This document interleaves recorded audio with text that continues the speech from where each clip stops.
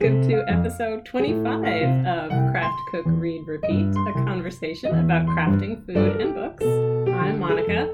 I'm Courtney. Today is Thursday, October 3rd, 2019. Thank you to all of our listeners, both old and new. We hope this podcast is something you will continue to put on repeat. How are you doing, Courtney?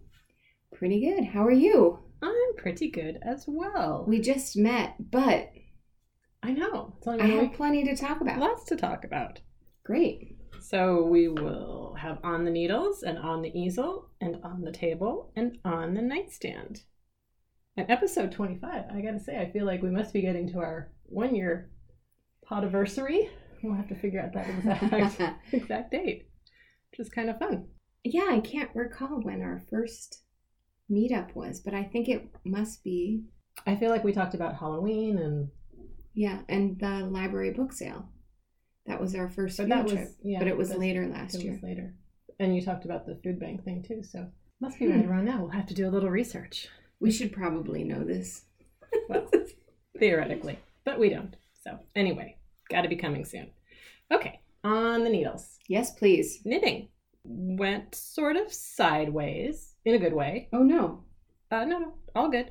So I finished my Hometown Comfort Mystery Knit Along shawl. The pattern was by Michelle Stead, and my yarn was from Destination Yarn, her Passport base, which is a fingering weight.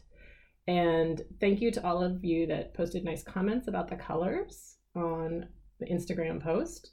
I had nothing to do with the color selection except that I said I want the blue group.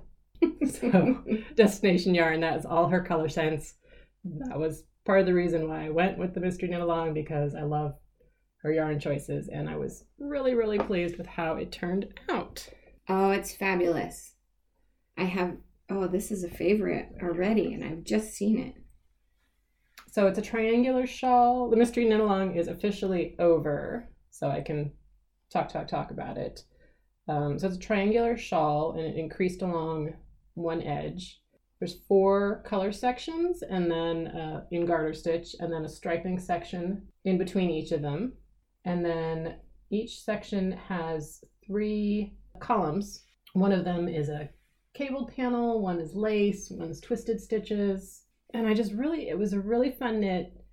I think mystery knit-alongs are hard to do really well because you have to design something to be knit in chunks without it necessarily looking chunky, you know?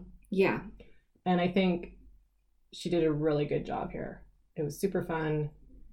It looks cool. It's different. I don't have anything like this. So I'm really excited to wear it and knit more things from this designer. I love these transitions. They're really elegant between the colors, and you're right about the different blocks and then this termination with such a pretty it's just really elegant.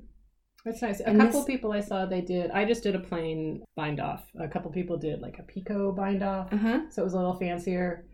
I don't know, this is pretty fancy. No, it's just a regular bind off. Oh, fine. It's just a bind off. It's seriously not anything.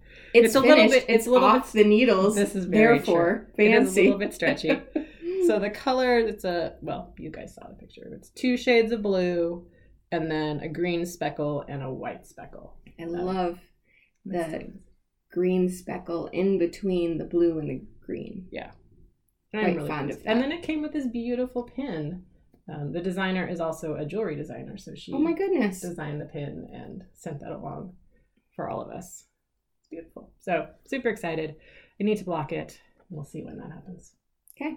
So I finished that. Very excited. And then I went into what I'm going to call squirrel knitting. Squirrel knitting? Squirrel knitting. I'm going to talk about squirrels. Really? Yes. All right, it's the squirrel episode, people. So by this is a term I just thought of this morning. I had all these plans. I have my works in progress. I still have my cowl, my porthole cowl. I still have my descent cardigan that needs work. And instead I went squirrel and got distracted by all the new shiny things. So I'm participating in the Pigskin Party Knit Along on the Downseller Studio podcast, which is 5-month knit along. You can kind of knit whatever you want. You get points for finished objects and sponsor yarn, blah, blah, blah. First year doing it. And every month they have what they call an interception because it is football themed. Oh, yes. Right. Where they give you, she gives you a specific theme thing to knit. It has to be at least 100 yards, but you can pick kind of whatever you want as long as it meets the requirement. So just a little fun thing to add on. You can do it, you can not do it. So the one for September was sponsored by Woodsy and Wild. I think she's a designer. And so you had to do something with a woodsy theme. Totally made sense. And I figured if I finished my hometown comfort shawl, then I would have time to do a cowl. Because there was the yarn that Simon bought me from London that I'd asked him to get last February. And I'd wanted to knit it up. And it came with a cowl pattern that was called, well, the pattern is called the Dandelion Cowl. It's by Monica Farragher. But the pattern, the stitch pattern that they talk about is the Wandering Leaves, I think. So I was like, oh, leaves or woods. Perfect. It's a cute little cowl. I figured I could knock it out. I could not make it happen in one day. I mean, I could have, but I had other things going on. But I'd already started it, so I just kept going.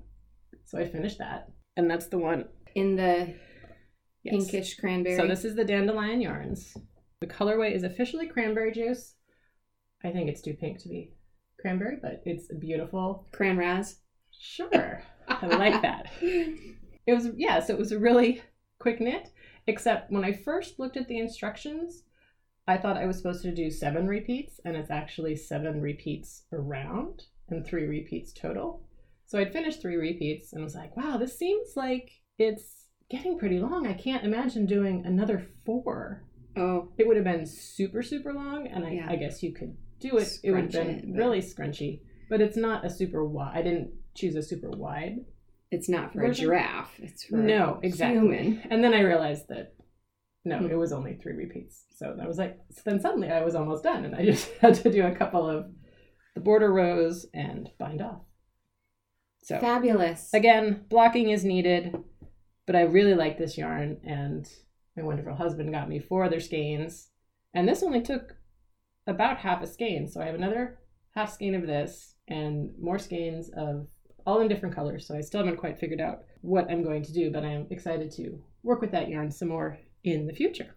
Great. And it fulfilled a wicket for your pigskin challenge. Well, I got my finishing points. I didn't get the bonus points for the monthly challenge because I didn't finish it until yesterday, 2 days ago. Okay. Such a slacker. It's true. It's very true. So I think I have 10 points now. And I was looking at the other people. Everyone's like, 5,000. People are very, very into this knit along. So okay, I might be exaggerating a little bit, but they have a lot of points. That's okay. I appreciate hyperbole. 10. So I'm getting there, and I have plans, and one of which is the October theme came up. You have to use 2-color cast on, which is something I have not done before. I have seen and wanted to try, but have not done. And the sponsoring designer has a couple of patterns that have this 2-color cast on. I was thinking, I've got too many things. I don't want to do it. I'll just look at the patterns. And she has this cowl. It's iRock Designs. And she has this 3-color cowl. So you cast on with 2 colors, and then there's some patterning, and then there's some striping, and then there's a solid section. It's in worsted weight, so it's going to make a big squishy cowl. And it comes in multiple sizes. It basically takes 3 skeins of worsted weight yarn. And a few years ago, I won 3 skeins of contrasting worsted weight yarn, which I haven't used. And I could totally see it in this cowl. So now I feel that I really need to cast this on. I want to hear more about 2-color cast on. What does that mean? So normally when you cast on, you take one thing of yarn and cast on. And do all your stitches with that 1 color. Yep. So this one, is it kind of like Intarsia? It almost looks like, I don't know. I haven't done it yet. Okay, well. I have not actually cast it on. I'm just talking about it. I have my yarn picked out. It needs to be wound. I did buy the pattern. I really want to do it. You see the squirrel thing going on here. Yeah. Like, ooh, pretty. I think it ends up, I've heard it called Latvian braid. Oh, it ends up, it looks kind of like a braid. Interesting. So it would definitely be a learning process, but she has a video on how she does it. So it would be exciting and fun, and looks like there would be a little bit that would be a paying attention part of the knitting, and then some more mindless, just hanging out. Yeah. Knitting. So we shall see. That one would have to be finished by the end of the month. And I still have, as mentioned, my other cowl and my sweater. It's only October 3rd. You've got oodles of time. Plenty of time. But it is probably about 2 full skeins of yarn involved in it. I mean, 3 colors. One of them I think you used about the full skein. Anyway, so we'll see. And then since we live in San Francisco, high schools are all on a lottery or application basis. There's no neighborhood high schools. So as an 8th grade parent, I get to spend my fall going to school tours. As do I. As do you. I mean, I don't have to. I am able to do this. I am able to do some research. Monday afternoon, I realized that the next day I had a 3-hour school tour, which seems excessive to me, and I still feel it's a little excessive, but it's a big decision. It is. It was a lot of sitting around and listening to people talk about the school. Very useful. But I was not going to do that without something to knit. And I did not, since I had finished my socks recently, I did not have anything small and totally mindless. So had to pick up a new project, and I decided on basic baby hat. We have 2 new babies in the family this year, and I, for the past 2 years, have been knitting Christmas hats for the new babies. So I get to do it again. My yarn has come in for that, so I decided that would be super mindless and easy. Yeah. Definitely don't need a pattern. So I wound that yarn. Speak for yourself. I mean, yeah, cast on X number of stitches, knit for a while until it's tall enough, and then decrease. Stick a pom-pom on it. And stick a pom-pom on it. So it was perfect for a 3-hour tour. So I wound the yarn. It is called Mint Cocoa Quilt, and it's from Desert Vista Dye Works, and it's her DK weight, and it's the same. I love the colors. Aren't they awesome? Same yarn brand I used for my hats last year. Nice and squishy. This one is a different kind of Christmassy. The other ones I've gone just green, white, red blends. This one, Mint Cocoa Quilt. So it's mint green, and this is, I would call cranberry. Yeah. Cranberry red, very red. And then a tan, and I wouldn't really call that cocoa, but I don't know what I would call it. It's a darker brown color, lady.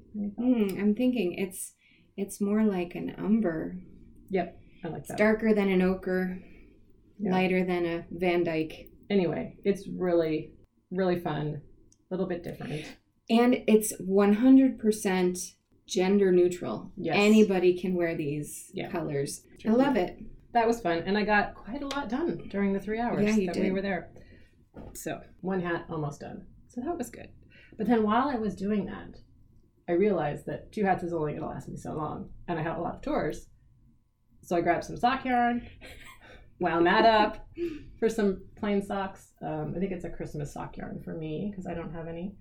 And then there was another sock knit along going that just is getting started in honor of a knitter designer that just recently passed away from cancer. And so people are doing all her designs, and I found a skein of yarn that I wanted to use to join in with that. So I filled that up. So yeah, squirrels. And I did last night work on my First Impressions shawl by Brenda Castillo, which is the one in the Monet colors. Oh, good. Yeah, so that's coming along. Yeah, and I feel like there was something else. I am so casting on all the things, which is fun, and why the heck not? It's a hobby. That's right. Yeah, so I can do what I want. Excellent. What's on the easel? Well, can I talk about my knitting epiphany? Oh, okay. We're not on the easel yet. I have come to the conclusion that I need a knitting refresher. Because I am a self-taught knitter, and I knit kind of a modified continental style. So everything is in my left hand, and I'm working the needle with the right. But I'm also throwing the yarn with the same left hand. Even though it's holding the stitches and it's holding the yarn in tension, I'm still like wrapping and so I think I'm halfway there because everything's in one hand. But I think I could be faster if I learned how to pick up those stitches all in that same spot instead of moving the yarn back and forth. So I looked at some YouTube videos, and I think that I can teach myself how to do this, but I don't want to do it while I'm in the middle of this sweater because then the tension will be off. Yeah, definitely. So now I am ignited to finish the sweater in a different way because I want to improve. You know, I don't want to be hashtag the world's slowest knitter forever. I think it's, you know, it's an opportunity for growth, and I'm being totally serious. Like it's something that I want to be more proficient at. But the only way I'm going to get there is if I improve my technique, because I don't think I could knit much faster in this inefficient way. You know, it's already inefficient. Like, why would I try to knit faster inefficiently? If I could knit efficiently, then it would by its very nature be faster. And then I wouldn't be as frustrated with it. There you go. And then I'd have a finished object. That would be awesome. So that's my knitting epiphany. I like it. I want to see you knit that. I'm very curious because usually continental left-hand knitters, they're just picking, like they hold the yarn and they use the needle to grab it. So I'm wrapping, even though I have the tension happening, I think it's wrong, and I'm still wrapping the yarn around. Like once the I'm going to say it's not wrong because it works. Right. It works, but it's very inefficient. Yeah. So I've been looking at some YouTube videos, and like I said, I just think I need to wrap up this sweater in order to relearn on some pot holders. I don't know that I need to relearn on a pot holder, but you just need something that maybe the gauge isn't so critical. So we'll see. Cool. On the easel. All right. It's October. Inktober? I know, and it's supposed to be Inktober, but nope, it's not happening. Because I sat down the other day, and I was going to use Inktober to sort of help me just keep moving. And annoy your son. And annoy my son, which is, I have plenty of other ways to do that. Okay. I assure you. I sat down the other day and was kind of forcing myself to write the narrative for my Christmas chapbook. Mm-hmm. And I got like 75%, if you can call it that. I got a huge amount of the narrative written. Oh, wow. And a squirrel popped up. A different squirrel from last year. Her name is Miriam. And I am all about following Miriam through the forest. Wow. And I had a concept for this story that has absolutely nothing to do with the forest. And it's sort of coming together in this amazing way. And it's completely joyful. So I put aside all of the inks for Inktober, and I didn't put them away. I just moved them from my immediate mess and started working on some of the character sketches and thinking about how I want this chapbook to come together, and is it going to be the same format, and looking at what I had for paper stock. And I ordered all of the printer ink that I needed, which is huge because if you have ever printed a large something at home, I have a great printer, but the inks aren't available at Walgreens or CVS. Oh, okay. I kind of have to special order them because it's a big old Epson, or not old, but it's a big professional Epson. So I ordered all the printer ink, and so I have all of that, and then I took inventory of the paper stock that I had left over from last year, and I still have I have enough of the cover stock to do all of the covers for this year's. And so rather than waste that, I'm just going to order more text weight for the inside of the booklet. This is paper from French Paper Company in upstate New York. I really love it has little flecks in it, and so it looks kind of natural. and I think it suits the woodland theme that I happen to have going. So I did a lot of work with the consumables. I started some character sketches, and I realized something really interesting. When I was writing the narrative, I thought, oh, this character is going to come through the scene and her name is X, and I had written that down in the narrative. And then when I sat down and tried sketching out this particular animal, I tried different postures and positions, and it didn't come together. I think what's happening is that I can do one thing with the writing and dream up this whole imaginary world, right? Mm-hmm. And put anything I want into it. And then when I sit down and build these characters and draw them in different ways and then paint out their fur and their expressions, they change. And maybe I was wrong about the narrative, you know? So it's really interesting how the narrative is affecting the painting and the painting is affecting the narrative. And I feel like I'm in grad school. It's amazing. It's so good. It's exactly why I want to do this chapbook again. And I feel all lit up inside. Nice. I thought I was going to have this little donkey, like a wild donkey walking through. And maybe that's not going to happen. And the squirrel I thought was going to be the same squirrel from last year, and she's different than last year's squirrel. And then Alma came back into it, and I cried, you know, because Alma for me is a symbol of my grandmother. And when she entered back into it but took a lesser role, it just felt right. And there's just something about this process of writing and then painting, or painting and then rewriting. It's just meant to be this way, and it feels much bigger than a Christmas card.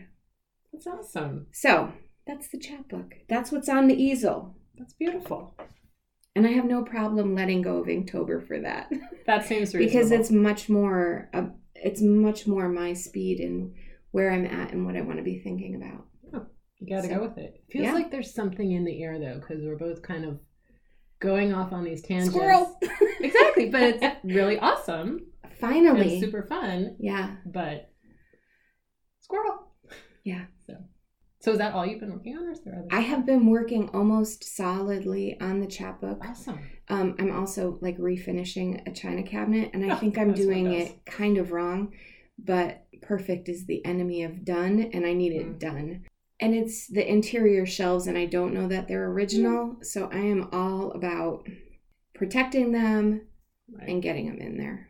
Cool. But probably like you, I have to break all of this action to cook. Yes, that happens. Yeah. What's on your table? Cooking.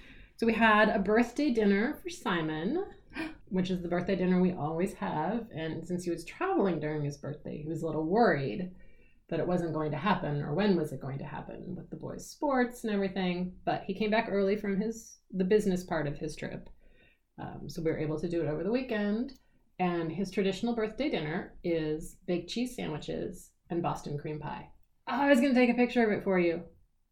And you ate it? Yes. Monica. Well, but it's like, it was on Saturday. It wasn't going to keep until now. I just mean, it's like, why wouldn't I eat it? 25 episodes. You got to learn to take the picture first. I know. No, wait, I did take a picture.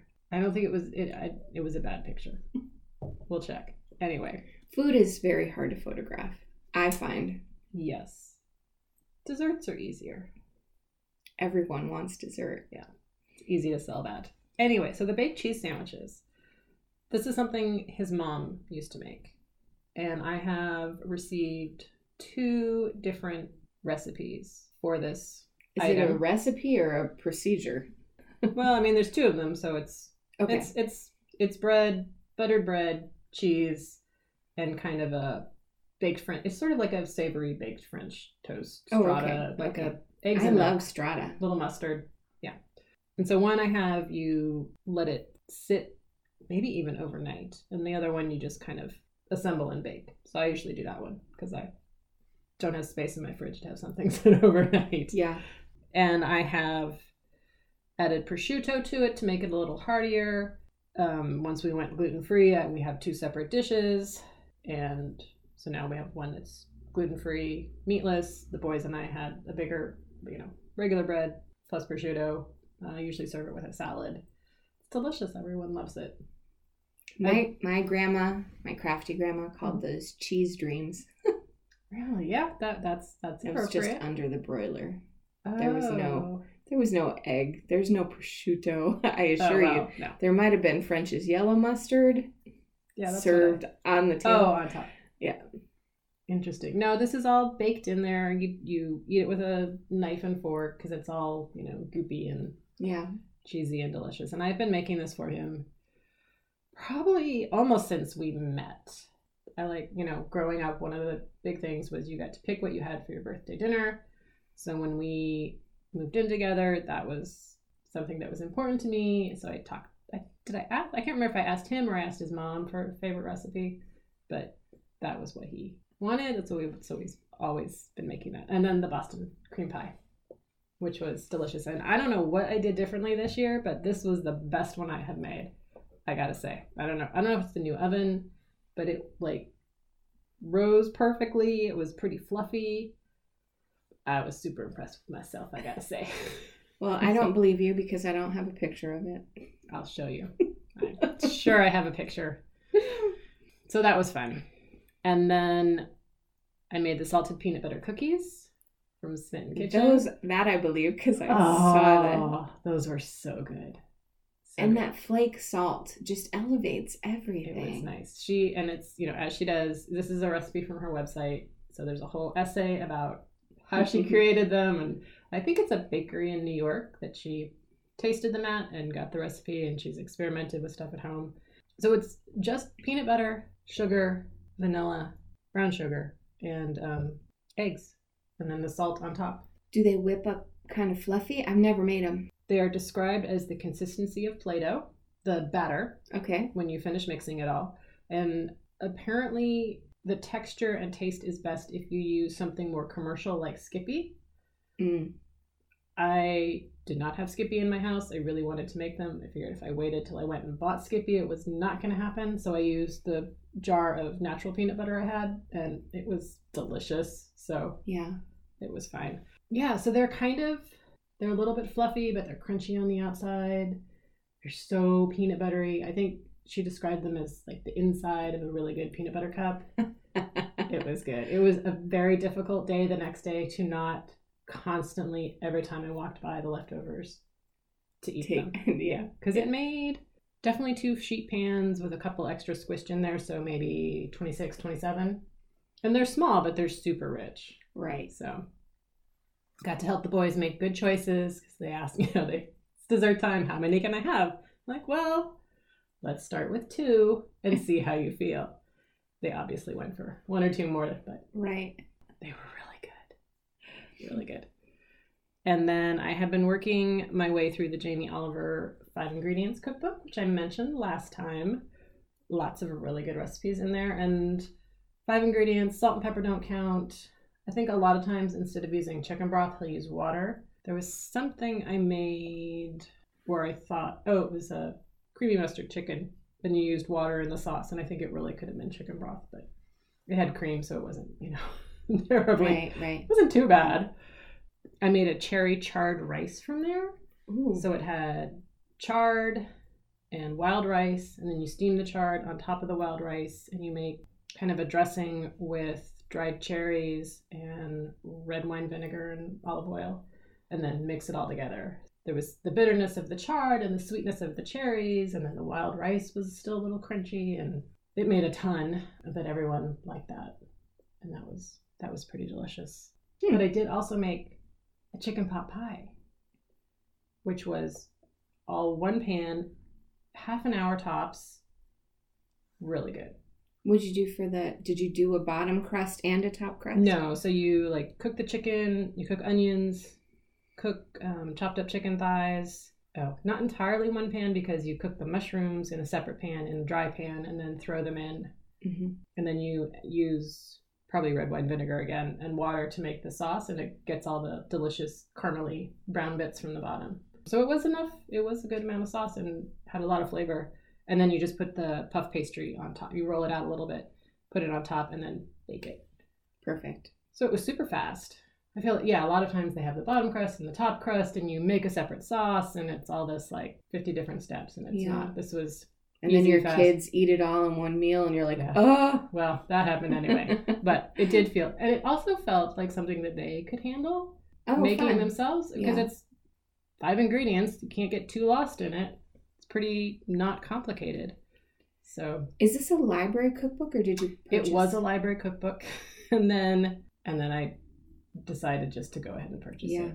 In part because he has a veg cookbook coming out. So I think it's out in England because I had seen it, but it looked like maybe the US version is coming out in January. So I was going to wait. But then you can now get, I guess, the British version because it's taking 2 weeks to get here on Amazon. So as long as I want it, I knew I wanted the 5 ingredient, and it, how they pop up with, maybe you want all these books. I'm like, well, no, but I want those too.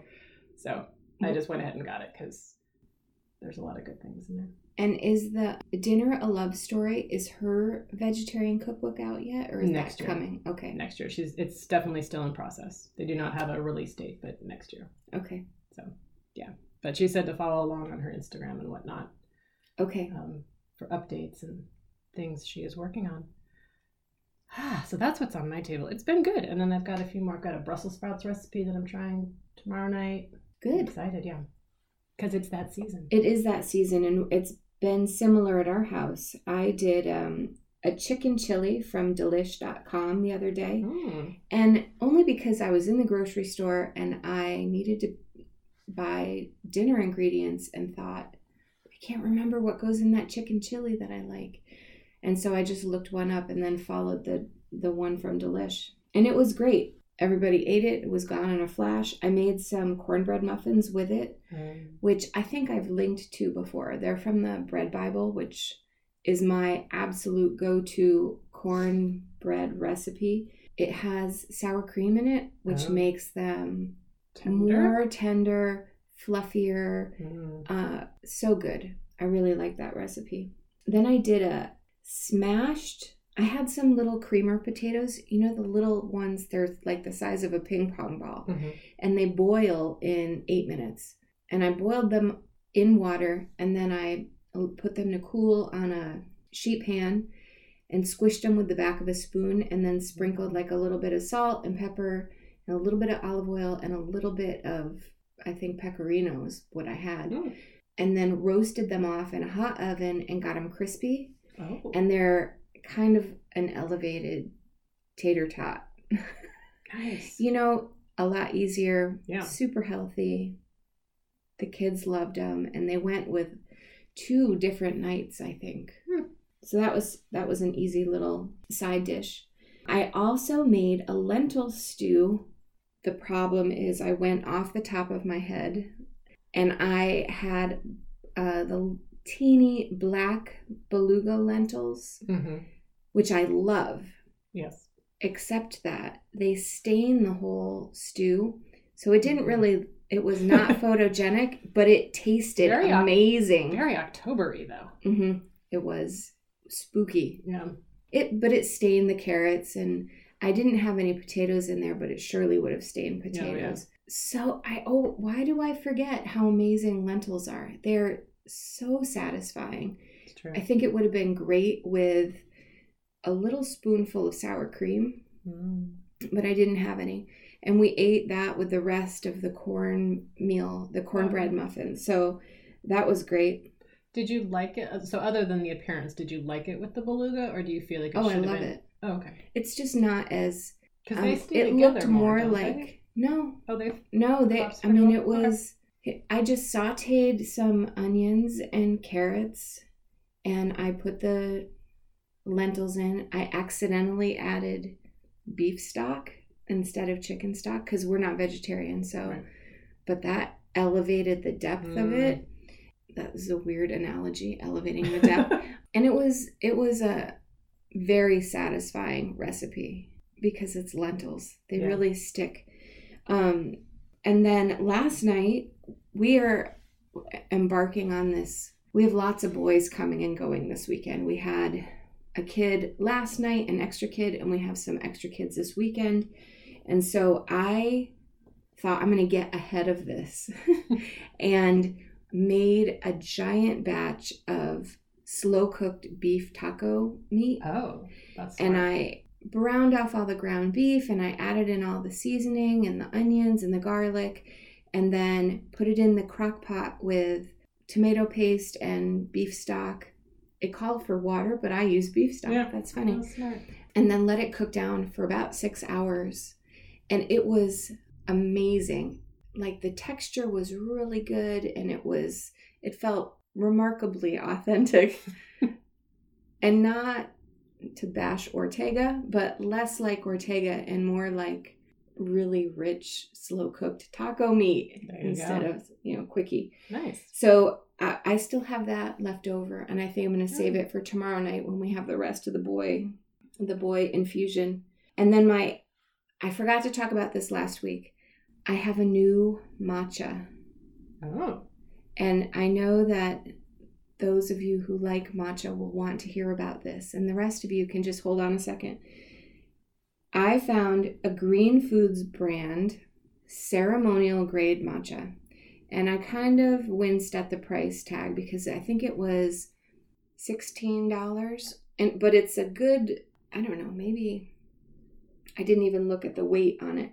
Anyway, that's about right for culinary grade matcha, but it seemed kind of cheap for ceremonial. And it said ceremonial, so I thought, I'll give it a try. And it also says on there, it dissolves great in hot or cold water, and sometimes that is a problem with matcha. This matcha is awesome. It has really smooth flavor. It's that bright green color that it's supposed to be. If you've had bad matcha or like bitter matcha and you really want to try it again, I really recommend the Green Foods brand. It is totally great. And I don't think I've ever endorsed a brand before, like that, but so happy with it. What a great find. But I found it at Canyon Market in Glen Park. Oh. And I don't know where I'm going to find it elsewhere. I haven't seen it elsewhere. Have you looked though? I looked at Whole Foods, and I looked yesterday at Costco, and they had a giant bag of green tea powder, but it was not culinary, and it was certainly not ceremonial. And it was about, I don't know, $10 for like a 2-pound bag, which that price just tells me that it's not the same quality. And so I left it there. It's that, I don't even know what you would do with that. Somebody can fill me in. However, we'll keep an eye out. It's my new favorite. If you see it anywhere, let me know. Will do. All right. What you reading? On the nightstand, I wanted to go back to one of the books that I read last week because I did not give a heat rating. A heat index? Heat index. The Kiss Quotient, very steamy and explicit. Vanilla, but explicit. So if that's not your thing, you might want to stay away from that book. Just thought I should put that out there. I like that, the heat index. Yeah. I have not been reading a lot of really steamy romances. They've been very Regency, lots of kissing, and, So this one, modern couple going at it.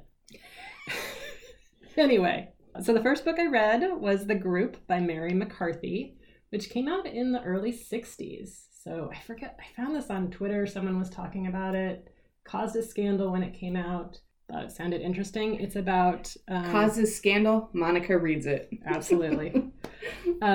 So it's about a group of 8 women who are Vassar College, class of 33. And the author was part of that class, so presumably she knows what they experienced. It starts off a week after graduation at the wedding of one of them, and then follows them through, I think it's the next 8 or 9 years of their lives, ups and downs, good times, bad times, and then something happens and they all get together again at the end of the book and sort of reflect on how their lives have been going, and now that they've reached the ripe old age of 29. So, oh boy. Yeah, not really. I'm exaggerating a little, but I was, and it was a different time. So they were all getting married right out of college and having kids. So it was a different life experience. There was some plot, and it switched around. There would be a chapter on one person, and then the next chapter would focus on a different one. And you know how groups have, like, you have a big group and then you have better friends. And so the characters would go in and out of focus. But it a lot of times felt like an essay on the plight of being a woman in the 30s. And interesting. So, and it was written in the 60s. Yes. The more things change, I mean, it felt totally contemporary in a lot of issues. There's one woman is in the hospital after the birth of her first child. This part was not the same. The whole family is there smoking their cigarettes, and Dad's over in the corner shaking up cocktails. The cocktail shaker. I thought that sounded pretty good. But she has this internal monologue as everyone is there thinking about breastfeeding her son, because it is coming back into style. Because her mom and all of her friends, and most of the new mother's friends, bottle feed. And the grandmothers were the ones who were breastfeeding. And so bottle feeding came in. It's new, it's scientific, it's hygienic, it's easier for everyone. And the new mom's husband is a pediatrician. And they're like, nope, immunities, being transferred, easier, don't have to worry about sterilizing. And, her parents and everyone are kind of thinking about how crazy she is for doing it. Right. So it's still the same debate we're having today. So a lot of that was the same. But each character kind of takes on there's working women, there's all sorts of things. So at times it felt more like a series of essays and not necessarily a book or a story. It was definitely a book. So, but interesting. I mean, and again, reading about all these same issues, we're still having. Yeah, history sure 90 years later. Yeah. So that was interesting, we'll say. And then I read The Women of the Copper Country by Mary Doria Russell, which I give no points for the title. Seriously. I could have come up with something more interesting, but I love her as a writer. It is the story of a copper strike in the Upper Peninsula of Michigan in 1913, based on actual historical strike. One of the things I found really interesting was the main heroine is a Slovenian immigrant, and my family is Slovenian, and I know my great-grandfather worked in the Upper Peninsula. Oh my goodness. And he would have been there right around the same time. I think when he was in Michigan, he was in logging and then moved to Montana and did mining. So, but I don't know exactly. So I had kind of a personal connection with the story that I thought was kind of interesting. So the main character ends up, it's mining. It's before labor unions. It's Michigan. It's, horrible conditions. She ends up leading a strike, and it's all the things that go on. Mm-hmm. So well written, interesting. The ending wasn't super fabulous. It ended, but a little bit, I think, because she was basing it on what actually happened. There was only so much she could do with making a satisfying ending. If you like her writing, it's still beautiful writing. I think it's well researched and intriguing characters. So I would recommend that one. And then I finished listening to Career of Evil by Robert Galbraith, which is number 3 of the Cormoran Strike books. And yes, I've already downloaded and started listening to number 4.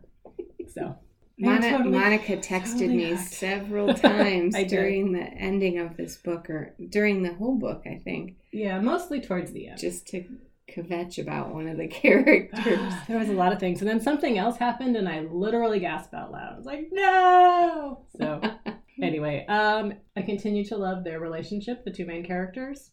I had a harder time with this book because of all the violence against women. Yeah. If you have a tough time reading about that, do not read this book. It is gritty and violent and gross. So I didn't like that as much. The others were, and I realize this sounds really bad, just a single murder. Right? But and there was a point, like someone had a grudge against someone and killed that person, which is awful and horrible, and we do not support that. But it makes sense. Well, this was just random violence against women. There was also a grudge against someone, but bonus random violence. So that was hard. Yes. To read about. But the two main characters, their relationship, and the stupid boyfriend, oh my gosh. Driving me nuts. Everybody is driving me nuts in this book. Craziness. And you downloaded number 4. And I've already started. Because more driving me crazy. Right. The opening, I'm just, and then all of a sudden it's a year later. So I know. What just happened? I don't know. We'll find out. And then I am currently reading Tidelands by Philippa Gregory, which is her most recent one. Just came out. And I might dump it. I know. What? I am not loving it. It's a huge book. And I just had another 4 books come in from the library. And I still have like 2 more that I have to get through. So I'm trying to kind of skim it just to, I sort of care what happens to these people. So it's 1648 in England along the coast. So it's the English Civil War, Parliament against the king. She's a poor woman. Her husband is left. They don't know if he's dead or he's just run away. She deals in herbs. So there's going to be a witch trial somewhere in there. She's got 2 kids to raise. She falls in love with a rich priest. And I read a lot of romances, right? So I get that the whole love at first sight trope. Generally don't have a problem with it. It didn't feel real in this instance. She, I think, has elevated the research level and the historical accuracy in her books enough that it felt weird to be in this love at first sight because they're so far apart in terms of status. And they're just kind of annoying me now. So I'm trying to skim and find out what happens, and I might just not even care that much. I think if I didn't have anything else to read, I would get through it, but I have so many other things from the library. Although they're not charging fines anymore. I was just going to say. And they will automatically renew your books if they can. If nobody's waiting for it, they'll automatically renew your book for you. Oh, I didn't see that. Yeah, so very exciting. The fine thing, I don't necessarily mind, but I think it will help a lot of other people who are, if they have a lot of fines, then they don't want to go to the library. So I'm totally fine owning my late fees, but we give a little bit philanthropically to the library every year, and now I'll just do a little bit more because I'm not doing apparently my late fees. It was interesting because my mom's library had said they were going to start doing that, and she was confused, and so I looked into it, and I guess the fines don't really discourage people from returning their books. I mean, to return it. Like, for me, it's 10 cents a day, whatever. Right. I need 4 more days. I'm keeping it. Yeah. And I do. Yeah. But the people where it actually makes, where it's an issue for, it doesn't stop them. They just don't come back to the library. So. Right. So I think it's great that they've made the switch. So I had thank you. I had the opposite problem where I had no books. I can't even which fathom that. I had read, well, not no books, but too many choices for your next one? I had nothing coming in from the library, and I still hadn't gone through. I have a little stack of to be read that I wasn't excited about anything really. And so I was at a soccer game last weekend, and there's a library not even a block away, the West Sunset Field. So I went to the Ortega branch. Yep.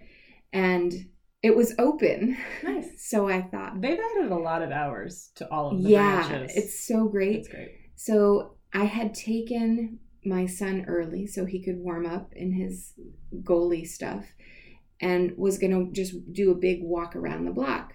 But the library was open, so I popped in there instead. And I picked up 4 books off the shelf. And I was so happy because I knew that I didn't have anything on hold over at my own branch, and it seemed like serendipitous. So I do love being able to do that, and it's been a long time since it was so fun. Been able to. 2 that I picked up. Well, one was The Night Child, and honestly, I thought for a second when I saw the spine that it was Anna Quindlen. I was like, she has a new one? No, it's not Anna Quindlen. It's Anna Quinn, and the library tag covers part of her name, or it doesn't cover her name at all. I just misread it. This was a difficult book, and this is sort of the serendipity of pulling off of a shelf. Like, I didn't know anything about it. I liked the indoor flap, and off it went. Home it came. Have you read The Art of Racing in the Rain? No. Okay. That's the author that has written a little review on the cover, or recommendation on the cover. I've read it. I was just wondering if it was a similar kind of book. But did you read The Book of Joan? I don't think so. Although it sounds vaguely familiar. Yeah, it is interesting to find new authors that way from the snippets on the book cover. Yeah. So I took this home and I dove right into it, and I read it in a few hours. A very fast pace, but it is kind of disturbing. So there's some content. It's not a big book.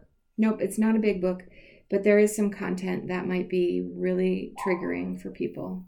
It's not a heat index, it's more like a cringe index, you know? There's a case of a parent with a mental disorder, and we learn a lot about her past, and we go to therapy with her in this book and sift through things, and that's really difficult to be privy to.